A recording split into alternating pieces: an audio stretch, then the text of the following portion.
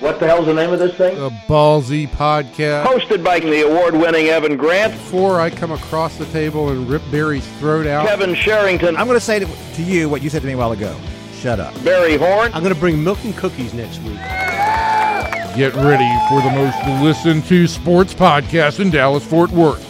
I'm Evan Grant, and this is Ballsy. I'm Kevin Sherrington, and in this episode, we're going to talk about the Cowboys. And I'm Barry Horn. To hear our other exciting editions, simply subscribe to the Ballsy Podcast on iTunes. You know, we're on Facebook and Twitter, too. Just search Ballsy Podcast. That's Ballsy with a Z. So sit back, relax, that's relax with an X, and enjoy another edition of the Cowboys Ballsy with a Z podcast. Let's go right to our guest. Let's get to our before guest. He drives off the highway. Our guest has done some wheels-off radio segments in his time. Our guest today is Mr. Bob Sturm of KTCK, The Ticket. Sports Radio 1310 and 96.7.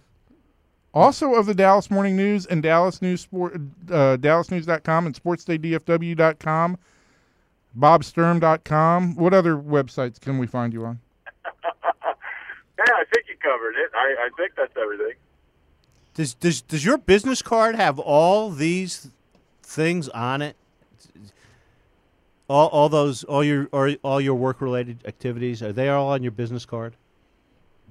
I'll let you know the second I get a business card, but at this point, nobody has business cards anymore, you old man. All right, now Bob, let's get right to it. Yeah, let's get right to it after this incredibly stilted introduction. Boy, no kidding. Here, this game yesterday, Bob. Here's my takeaway from this Cowboys win over the Redskins: that Kirk Cousins gift wrapped this win and handed it to the Cowboys. That was my takeaway. Well, I don't think that's crazy. I think Cousins was pretty bad, and he's been pretty bad at times throughout his career, and he had that great run. November, December of last year, looked pretty bad in their playoff game, and then looked pretty bad on Monday night against the Steelers, and then looked pretty bad against the Cowboys. So his whole story is really interesting based on the fact that we have an athlete betting on himself and turning down money on, obviously he's getting $20 million this year, so he's not turning down all the money, but turning down money to bet on himself, and then kind of looking like he's iced himself. He's called the timeout before his season and iced his own kicker, maybe, because passes and missing open guys. There's no question the Cowboys had a big advantage at quarterback yesterday, and that tells a bit of a story. If one quarterback's making $600,000 and the other one's making $20 million or whatever it is, that's you expect that to fall down those lines, but it obviously did not yesterday. Cousins absolutely sucked. I was aghast at really how poorly he played in that game. But all of that said, it's a good win for the Cowboys, and any win right now is a good win. Yeah, it's a great win. It's that's the thing is, I talking to Cowboy fans for a living is a really weird experience. Partly because they've all seen the promised land so many times. They know what a Lombardi trophy looks like. They know what a dynasty looks like. It's weird. It's this weird discussion where I think in the present tense, your average Cowboy fan or media member always looks like either this loss sucks or this win sucks. None of these wins are to the standard of what I demand as a Cowboy consumer. And I'm saying you want a road game inside the division against the defending division champs with a rookie quarterback. That's a decent accomplishment. I think it's okay to smile today, and they had to gut through it. And really, just like last week against the Giants, it came down to which team could make some plays in the fourth quarter. Last week they made almost none of them, and this week they made almost all of them. Yep. So full marks to the Cowboys from where I sit. You know, one of the things I don't it's surprising to me, and I'll be the first to say this. Before the season started, I said that look, you're going to have some growing pains with the quarterback, right? I mean, he's just a kid. He's a fourth-round draft pick. How much can you put on him? Well, I will say this: 2 weeks in a row now. Certainly they got Dez Bryant involved in the offense much more against the Redskins than they did against the Giants. He's really done very little wrong. He's been exceptional. I can't get over the fact that and he's done a little bit more. He ran the ball yesterday for a touchdown. And I didn't have a problem with him not getting out there and running too much. The last thing they need is for Mark Sanchez to have to walk into that game and take it over. So, I'm just amazed at the job that he has done, and I really don't have a problem when everybody complained about that first week and said, "Oh, it's too conservative." You needed to get the ball to Dez Bryant. There's no question about that. But I think all things considered, he's played about as well as you could expect. I think it was too conservative in the first week. I don't lay that at Dak's feet. I lay that at the coaching staff's feet. And I think in some ways it was too conservative a lot this week. But I do think that what Dak Prescott has done is shown that he can make some plays. And there was one situation yesterday where the Cowboys needed a big run. He got out of the pocket, ran, got himself out of bounds. Then there was another situation where he started to get out of the pocket, saw that he was going to get hit, and took a slide. And those are good presence of mind plays. Bob, do you feel like he's earned any more? Do you feel like the coaching staff is going to continue to keep the reins on him, or do you think they're going to open things up more? Man, you know what? Honestly, I'll sit here and say I'm not positive I agree with the fact that they have reins on him. My biggest thing last week was they weren't throwing Dez the ball often enough, but they took 4 shots down the field on those go routes. When we say conservative, I guess I'm thinking Brandon Weeden against the Patriots last year, or against the Falcons even, where they really didn't even throw the ball past the line of scrimmage with any regularity. They almost didn't use their wide receivers at all. In these first 2 games, he's thrown the ball 75 times, and yesterday it was 10 yards an attempt. I mean, these are great. These are really, really solid numbers for Tony Romo. So, my overall view of Dak Prescott is frankly off the charts. I do think he was great last week, and I think he was even better this week, and I think his football IQ is high, his poise. In fact, if I can go all the way back to the Rams preseason game, I added it up today for my piece on the blog, and I came up with 255 snaps he has been the Cowboys quarterback. And now if you were to identify his worst play of those 255 snaps, which is about a quarter of a season, by the way, he almost threw an interception in the home preseason game against the Dolphins. And that's pretty much it, a almost interception. Now, he's not going to continue at that pace. No quarterback does. But from where I sit, 255 snaps, Prescott has found big plays. He has avoided disastrous plays. And I don't know how anybody could have anything less than an A+ on this guy through as far as we've seen. He doesn't try to force the ball anywhere. We've seen he's willing to go down, or when he gets in the grasp, we've seen he doesn't just throw the ball nilly-willy. Is that the right willy-nilly? Phrase? Willy-nilly. Yeah. He doesn't throw the ball willy-nilly. He was going the last name first. But you don't want to be willy-nilly. No. But he's been nobody in their right mind who knows about these things could have expected this to happen, correct? No, there's no way. In fact, let me double down on that and say right now, with the information we have, if they do the 2016 draft again, he's going higher than Ezekiel Elliott. He's probably going higher than just about anybody, including the quarterbacks. And I imagine the Rams will still want Goff maybe, and the Eagles may still want Wentz, but you're telling me Dak Prescott doesn't go in the top 5? No, he's certainly made as big an impact as any rookie already. And I think one of the things too that you have to see here as well is that, and I think Troy Aikman made this point during the Giants broadcast, was that as good as this offensive line is, it's a better pass blocking offensive line than a run blocking line, and they have really given him a lot of time.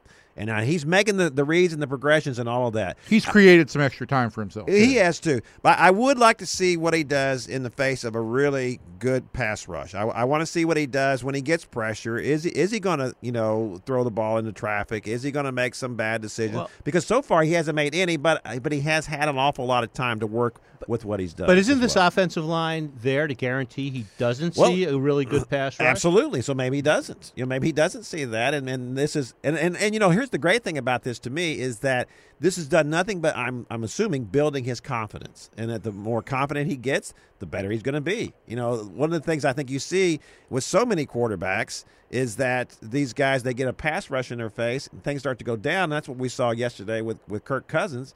He looked awful. You know, he looked awful making the throws. Some of the throws, that first that first pass he missed on the overthrow. Well, first of all, you had 2 overthrows and 1 underthrow, because if he hits Dotson on the run, that's a touchdown. You know, so he cost his team at least 21 points. And I know we can say that about quarterbacks, but when you're standing there and you have time to throw, that's a throw you make every day in practice. Every day. And not to be able to make a throw like that. What we've seen so far from Dak is that he makes all the throws he's supposed to make. You know who makes those throws? Shane Buechele makes those throws.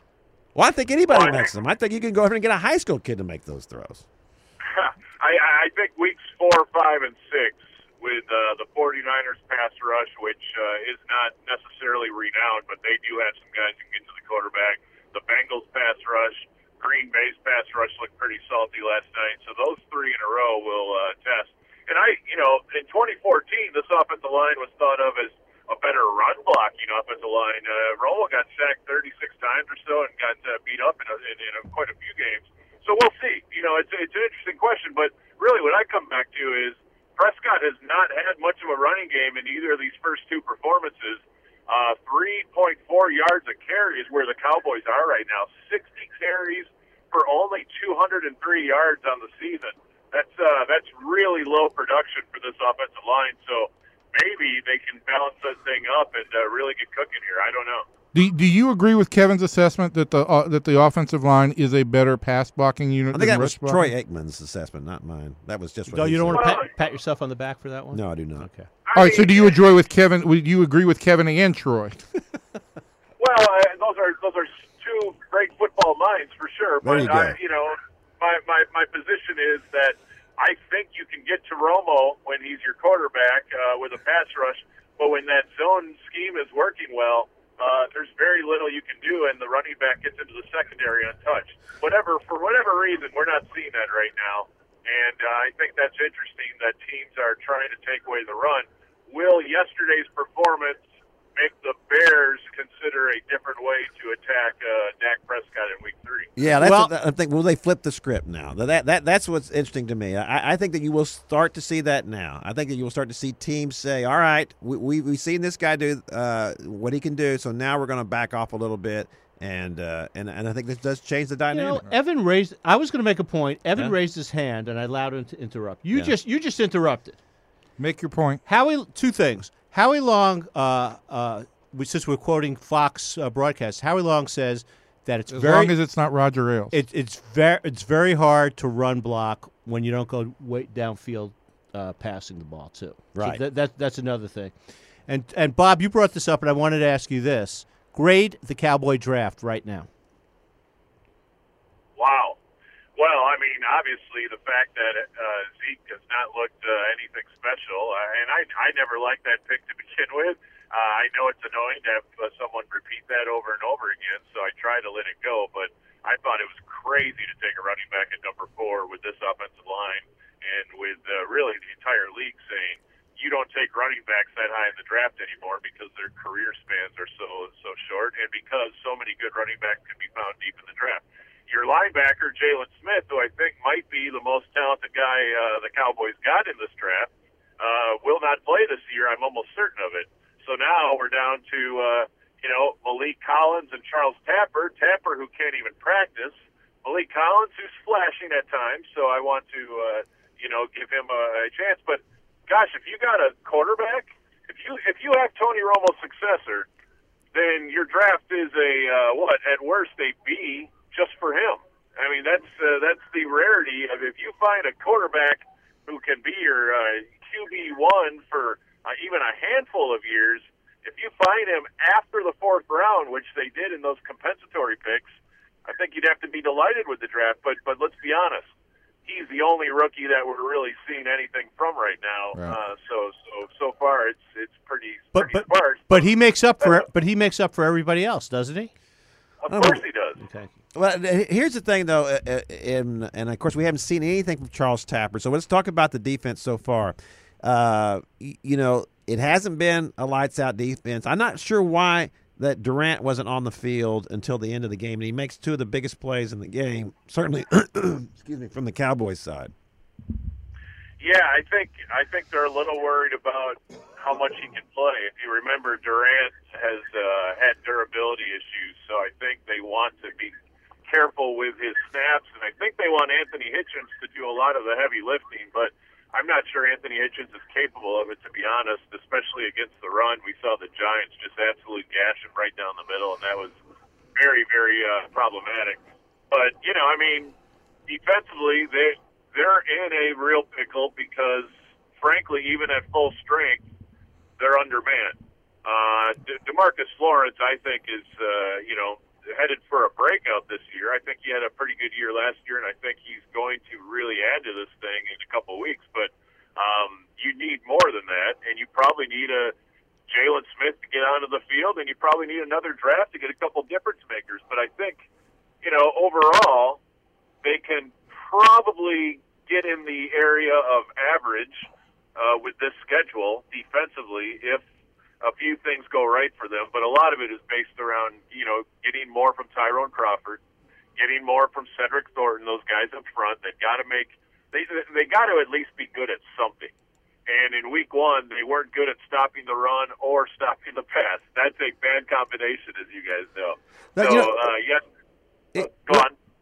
Well, what's shocking to me watching this defense is that, listen, there's other than Sean Lee, there's not a bright light anywhere on there going into the season, and yet what we're seeing, and that's probably not a little unfair to say to someone about Byron Jones, but now we see into the regular season, we seen Brandon Carr got an interception after an 8-year drought, whatever that was. The ball was right in his hands. And, well, still he got an interception, and then Mo Claiborne is all of a sudden playing like a legitimate DB. Do we think that the reason why he's playing so well is because he's been healthy and been able to practice? Because that's been kind of the MO so far, is that, well, he's never healthy, he can't practice, therefore he's not confident when he plays, and it looks like it on the field. Yeah, I'm going to be a skeptic a little bit on Mo Claiborne just because we've seen so little for so long. I'm going to need to see it for a while before we get carried away. In fact, if you'll review last season, I want to say all the way up until like the New Orleans game. So what was that, the fourth game? Yeah. There were people saying, "Hey, how about this Mo Claiborne start?" And people were getting really excited about him. And then that was about the last we heard about him. He got banged up again. He disappeared late in the season. So I think, as a general rule, obviously having Scandrick and Byron Jones playing new, different roles from last season, the secondary will make more sense. Obviously, they had some busts, but they're playing more man. They went to zone yesterday and just about gave up a massive touchdown to Dotson. So, it's clearly a team that needs a pass rush, and they need better linebacker play to have any consistency. But the difference between week one and week two is pretty simple. It's the ability, and maybe this is all Kirk Cousins, but it's the ability to limit those red zone drives to field goals and even a takeaway, as opposed to Eli punching it in for 7 every time they cross the 20. Yeah, those two field goals with a short field on back-to-back possessions, those were wins for the Cowboys. And it brings me to this point, Bob, and guys, I want to get your input. What was your immediate reaction on the onside kick, and what's your reaction 24 hours later? Well, my thought is I am totally fine with Jason Garrett trying to steal possessions, knowing where his defense is right now, knowing he's got a couple guys suspended. So that 4th and 1, for those guys in the first quarter of a game to allow their rookie quarterback to go a play-action waggle to their third tight end, Jeff Swaim, on a 4th and 1 was that was the most un-Jason Garrett-like thing I've seen in a while. And then to pull off the surprise onside kick, I don't want to judge him based on results. Results dependent coaching criticism kind of gives me tired head. I think you have to kind of evaluate the decision based on the premise, not the outcome. Right. And on both of those, I'm totally down with Jason Garrett saying, hey, we're on the road. We need to steal a possession here. Let's go for it. Kevin? Oh, well, I watched that play there, and I don't know how. Well, first of all, I don't know how good Bailey is on onside kick. We never see him do them. After, right? just so you know, after the game, Garrett said he's spot on in practice at that. Is that right? That's what Garrett said. Well, That was right after he said we played our asses off. Yeah, right. I'm with Bob. I don't have a problem with that either, just for the reasons you cite, because especially when you're a team that's a little bit desperate right now, right? You're 0-1. You don't want to be 0-2. No, and I think what we've seen from Jason, pretty much throughout his tenure here as the head coach of the Cowboys, is that I'm going to play this close to the vest, and we're going to win it in the fourth quarter. And he's seen time and time again that has not worked. That is his mode of operation every time, and that's what ended up happening this week as well. Right. They're going to play it close. Barry, what was your immediate reaction? I loved it. You loved it. I like Bob. I thought it was a play for the same reasons. What's the difference if you make against that defense? The Redskins were to go 40 yards. I think they kicked a field goal after that. They kicked a field goal on after the onside kick. Yeah, but so I thought the Redskins had no trouble marching the ball down the field. I thought it was a terrific call. And my immediate reaction was, you just took the lead. Why are you trying something that's got at best a 50-50 shot and potentially gives them a shorter field against your defense? Did you think it was a surprising call? Yeah, I did think it was a surprising call. Yeah, maybe the Redskins thought the same thing and weren't prepared. Very, very much. But I just, Bob, what are your? I have not studied this. You have analytics on onside kicks and what the success rate is? Well, the problem with the success rate study, which I think is, I want to say it's 40%, but I haven't looked in a while. But the problem with that is there's a big difference between the obvious onside kick situation and the ambush. Right. And I think the only thing that kept them from getting the ball there was just Dan Bailey's poor execution. Right. The Redskins were not sitting on that at all. And I imagine in a properly executed ambush, I bet you it goes well above 50%, but I'm totally shooting from the hip there. Right. And plus, now you've shown that, and so now teams are going to be prepared for the possibility. So I don't know how often you get to do that. Right. That's not something you're going to be able to pull off every week. No.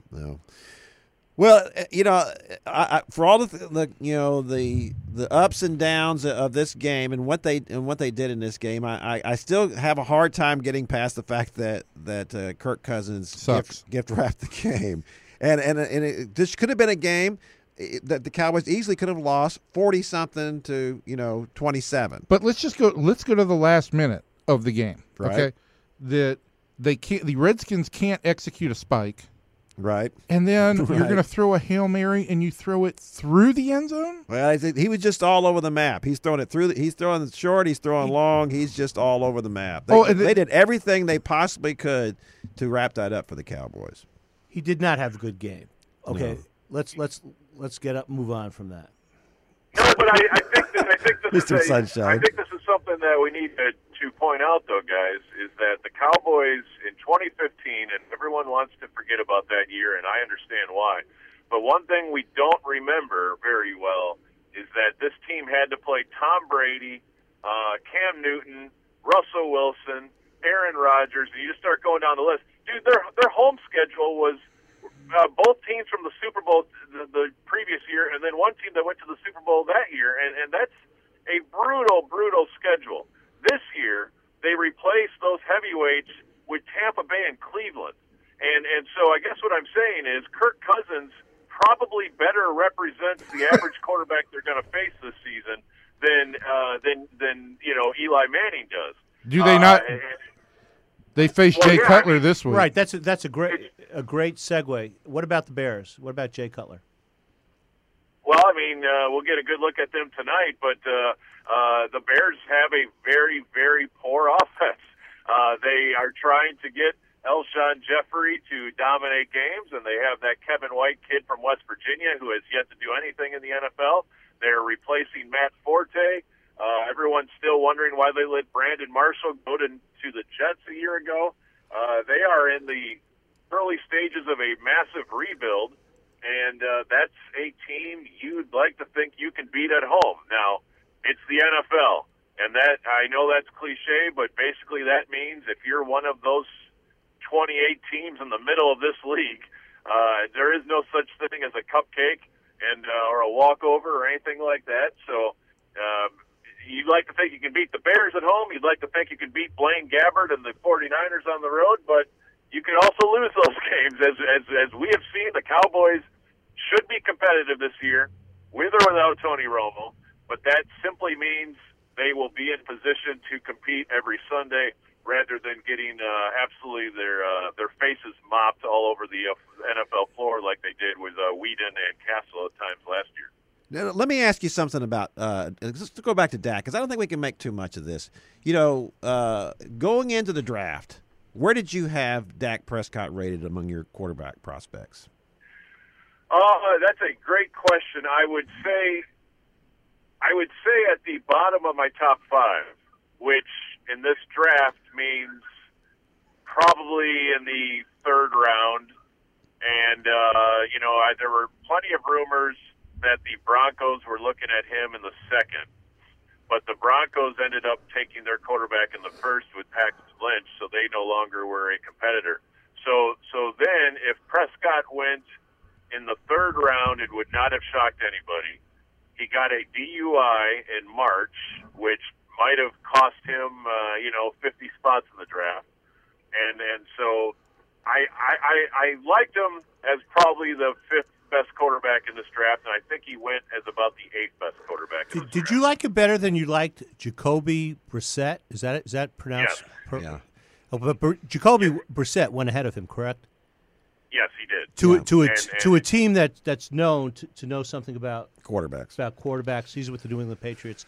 Maybe the starting quarterback for the New England Patriots. And the thing about Dak, though, as I recall, going to this draft. No, I want to talk about specifics of the player, because I started this whole thing. Stop talking about Jacoby Brissett. No, is that it's important. It's this an important guy point. If it was Brisket, it would be okay. But Brissett, No, but my point is that Bill Belichick passed it up.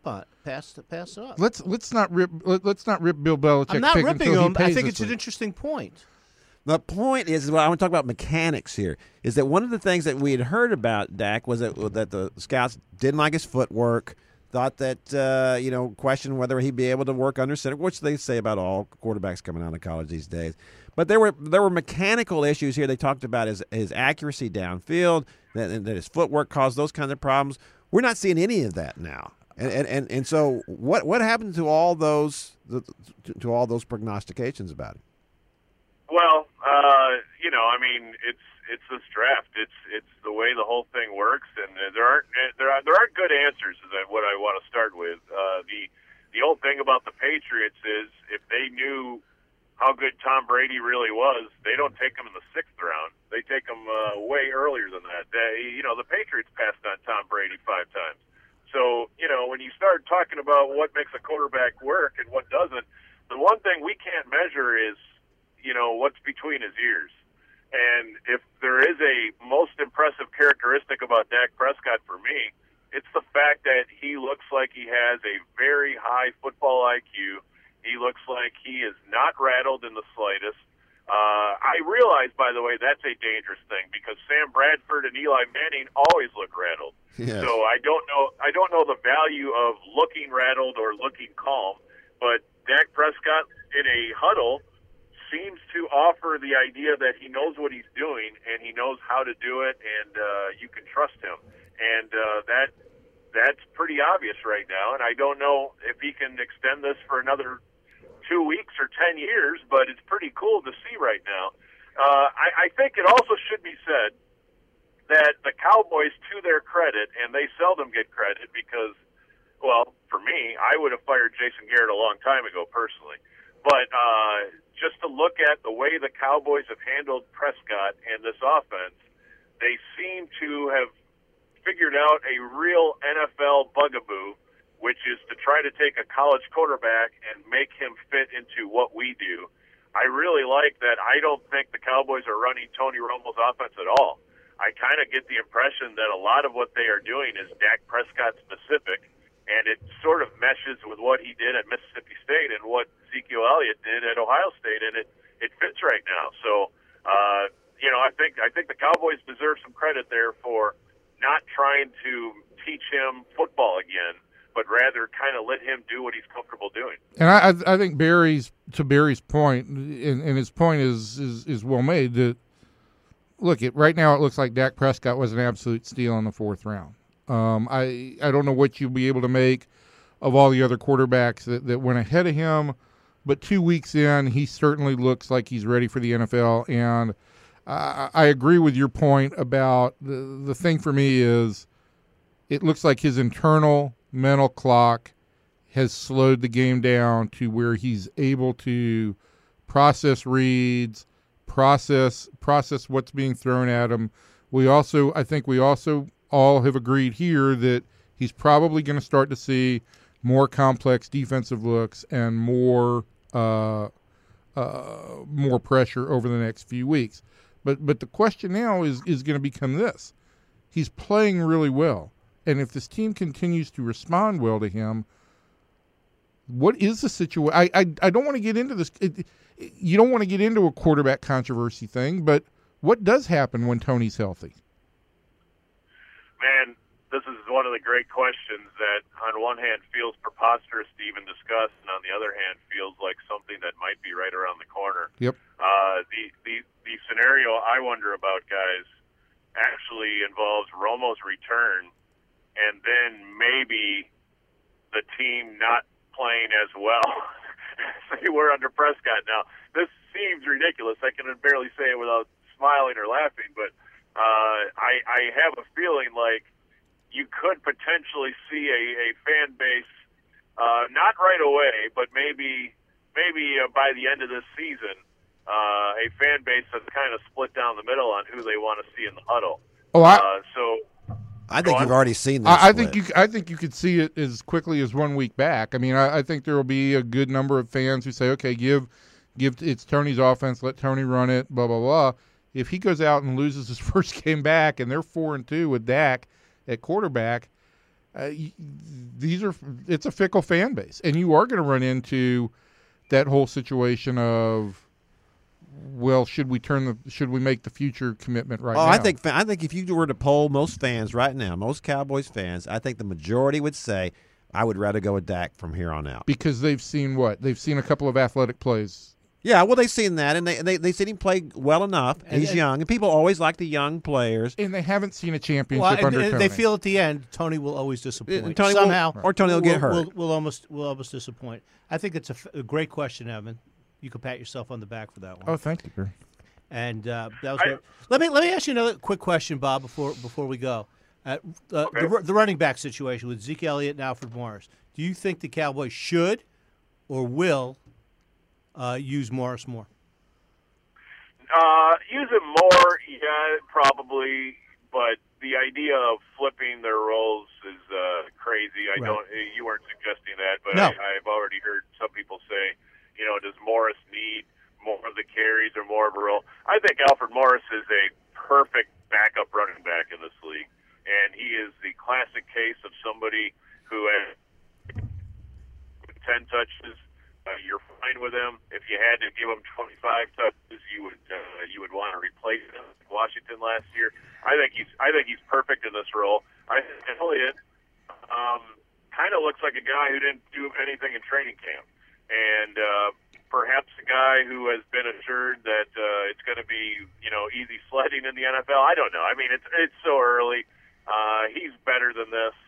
Like I said, I don't think they needed him in this draft. I think they could have got by with any number of options in free agency or in the draft itself. They could have had Derrick Henry from Alabama in round 2 instead of Jalen Smith. I mean, There's a lot of things they could have done. But since they have him, I think we should all recognize that his pedigree is pretty spotless. His fumble rate is almost non-existent at Ohio State. So he's demonstrated some warts, but I think this is a small sample size judgment that a lot of people are making already. Zeke is going to be the least of your worries, I imagine, in a couple months. All right, Bob, we know you have your own show to prepare for, and we are going to let you run for today. This has been, as usual, fantastic inside football talk. Love talking to you, and we'll follow you on all the various platforms on which you appear. Well, it's an honor to be invited onto the show, and I appreciate it, guys. Talk to you soon. All right, Bob, take care. See you, Bob. That's too kind. He's being too kind. It was. It's not really an honor. It's not an honor. It's not an honor. It takes. It's certainly no honor for me. I can say that. Takes a lot to put up with. It's no honor. It's no honor to be in the presence of Evan and myself. No. For No. 2.5 hours every Monday morning. It's labor. Let me tell you. It's labor. It's just taking years off my life. That's what it is. Kevin, I just listened to a little bit of. I listened to a little bit of the Jason post-game press conference, and. Yeah. I don't know. Maybe he has a different persona in the locker room, but it does not inspire me that there is something going on. The players love him, Evan. I'll tell you that right now. Because he doesn't hang them out. He doesn't hang them. Yeah. You saw the halftime interview yesterday? Here's the thing. With Pam Oliver and Jay Gruden hung out Kirk Cousins on national television. It does not matter. Jason doesn't do that. It does not matter if the players love him. What matters is, does he get the most out of his players? He might. Maybe he does. I will say this: you look at that defense. I was wanting to ask Bob that about of all people to miss, they miss Rolando McClain. That guy's a thumper in the middle of a defense. Right. And for as big a goofball as he is a thumper, and so that's what they need desperately. They certainly needed that against the Giants. That's what killed them there.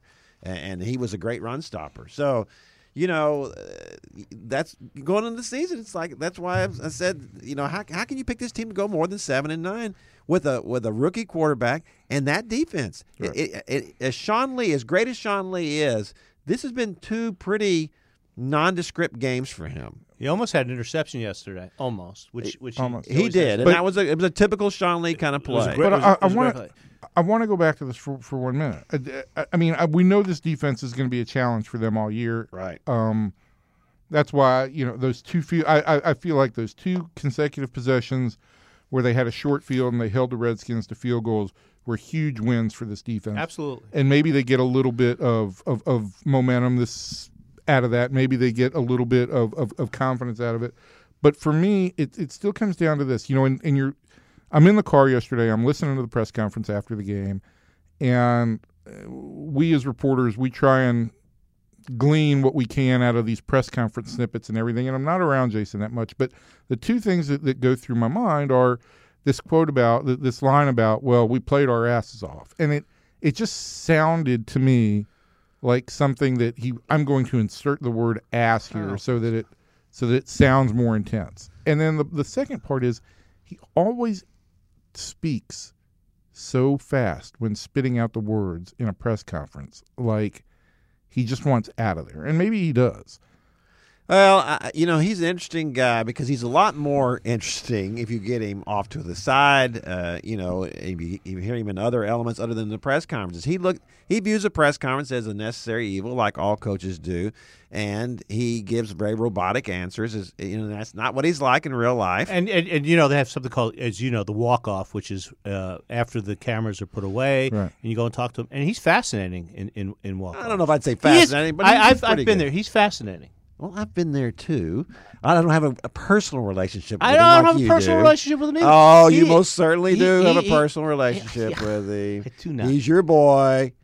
Why is he fascinating, Barry? Because he will say things in the walk-off or without the cameras and the tape recorders rolling that are very informational. And he's much more of a smart aleck too in the is. walk-offs than he is. Much more. That's why people put too much into the press conference. I don't really care about press conferences. The press conferences are, and I'm looking at it in that way with no screen in front of me, Right. listening just to the voice. That's your opportunity to speak directly to your fan base. Yeah, it is, and I don't think enough managers and coaches. They don't understand that. There's no question. You're right. They don't, but they're weighing what I got to go get. It's just like last week in the first week when Jason was asked about the sun coming in through the windows, right? And what did he say? I don't want to talk about that. I don't want to talk about that. Why doesn't he want to talk about it? Because he thinks it's a problem too, obviously, and he doesn't want to go against Jerry Jones on that. Because he knew what Jerry was going to say, which was ridiculous. Right? I would like to point this out, though. He said the sun has been around for about 5 billion years. And 5 billion more. And will be around for 5 billion more. And I immediately Googled, and the prediction is that the sun will die out in 5 billion years. See, he knew that. Have you taken some action against that to save your family when that happens? Yes. Future generations of Grants? Yes. Oh, my God. There will be no such thing. What a scary thing, future generations of Grants. And, it's like when we had Moose on, and we talked with Moose about the idea of dealing with press interviews, and he talked about Aikman. He talked about Aikman and how Troy dealt with all that stuff. And it is, in a lot of ways, it's a no-win situation for coaches now because we are going to dissect everything they say. I just, you just want to. It feels to me like it is all forced, and I guess at the end of the day, it is all forced because it is. It's a necessary, like you say, it's a necessary evil after the game. People don't understand how. I don't think the general fan, whether it's a manager or a coach or an NFL head coach, 10 minutes after the game, probably about the worst time to try and talk to anybody that you know who the best guy I ever heard after a game? The best guy I ever heard after a game was Mac Brown. He didn't always say what you wanted him to say, but no one analyzed the game. He would sit down and analyze the game, and as if he'd watched the video and everything. Yes, it was unbelievable how he could do that and expressed it so well. I don't put a lot of stock in that kind of stuff, and I think Jason's attitude is that I'm capable of handling this really well, but I don't want to. And I don't want to say I don't want to risk anything that gets me in trouble in the locker room with any of these guys, or with his owner, or with my owner, because I think he knows that. I think he knows the personality is the owner. The owner comes in.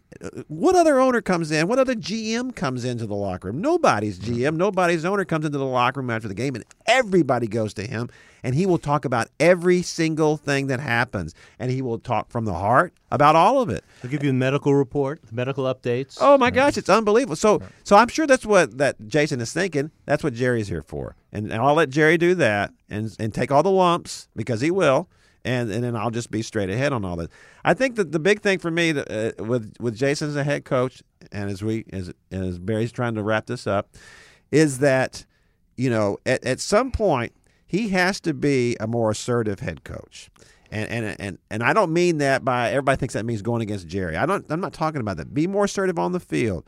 I think he started to show some signs of that, like the onside kick. Be decisive. Say that this is what you're going to do. There's lots of different kinds of intelligence. Babe Laufenberg once said about Jason Garrett, "I'd vote for him for president." Right. That's what he thinks of him. He thinks he's that smart of a guy. No, I think what you're saying on the assertiveness side is be just. Yeah, give your team a reason to believe in you. Have a real identity. It's just what have a coaching identity. They do. I think they really do believe in Philip Tanner? No, I don't think so. They like him. They don't know if they believe in him. It's Barry, like Philip Tanner said about his clock management. Yeah. Do you think that Philip Tanner's the only guy on that team who thought that? There is a huge difference for me. There's a huge difference for me in players loving a coach and players who want to play for a coach. They play. Here's the thing. They play for Rod Marinelli. Let me say this. All right. And I know this is gonna be kind of a narrative, and there's no way to definitively make this case, but Terrence Williams does not cut inbounds for Bill Belichick. That does not happen. I don't think he'd be around if he did. Correct. That does not happen. Where's the asthma field? And so I do think that there's still a difference between coaches getting the most out of players and players who love. If he thought he had a better wide receiver to put out there than Terrence Williams, he would. Well, then why didn't he get a better wide receiver? Because he doesn't. He's not in charge of the draft. He's got some input there. He's not. I will bet you $1 to donuts that he was not for the Jalen Smith pick. But see, I thought that's about being assertive. I bet he wasn't either, but I bet he didn't say, we cannot do that. Right. You know, especially we don't know. Now we're guessing, and I want to take this guessing theme to a new level. I have a text message here from Tim Collishaw. Do you know Tim? I do know him. And he says, I flew home with Susan Hurley. Be nice and act like you know who that is. I have no idea. Do you? Never heard of her. Do you, Kevin? How do you spell Hurley? Hurley, Hurley. Of the Huntsville Hurley. I don't know. I thought she was maybe the former Dallas district attorney. I don't know. That was Susan Hawk. Oh, okay. Yeah, Susan, that was close. I don't know. So I think everybody's assignment when we get out of here, which should be soon, is to find out who Susan Hurley is. She's not one of the Hurley sisters who are the fencers from San Antonio and Houston. You want to pat yourself on the back for doing that story? No. I believe you asked him a question. You asked me what I know about the Hurleys. You know what? You're constantly taking shots at me about things that I say are right. Only because I love you. I don't know.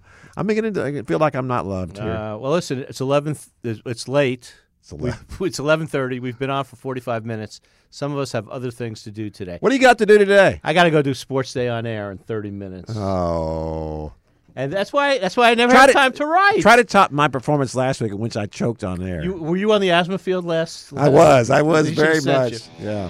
Thanks for listening to the Cowboys Ballsy with a Z podcast. Don't forget to subscribe via iTunes. You'll get new episodes every week. And follow us on Facebook and Twitter. Until next time, sports fans, see you.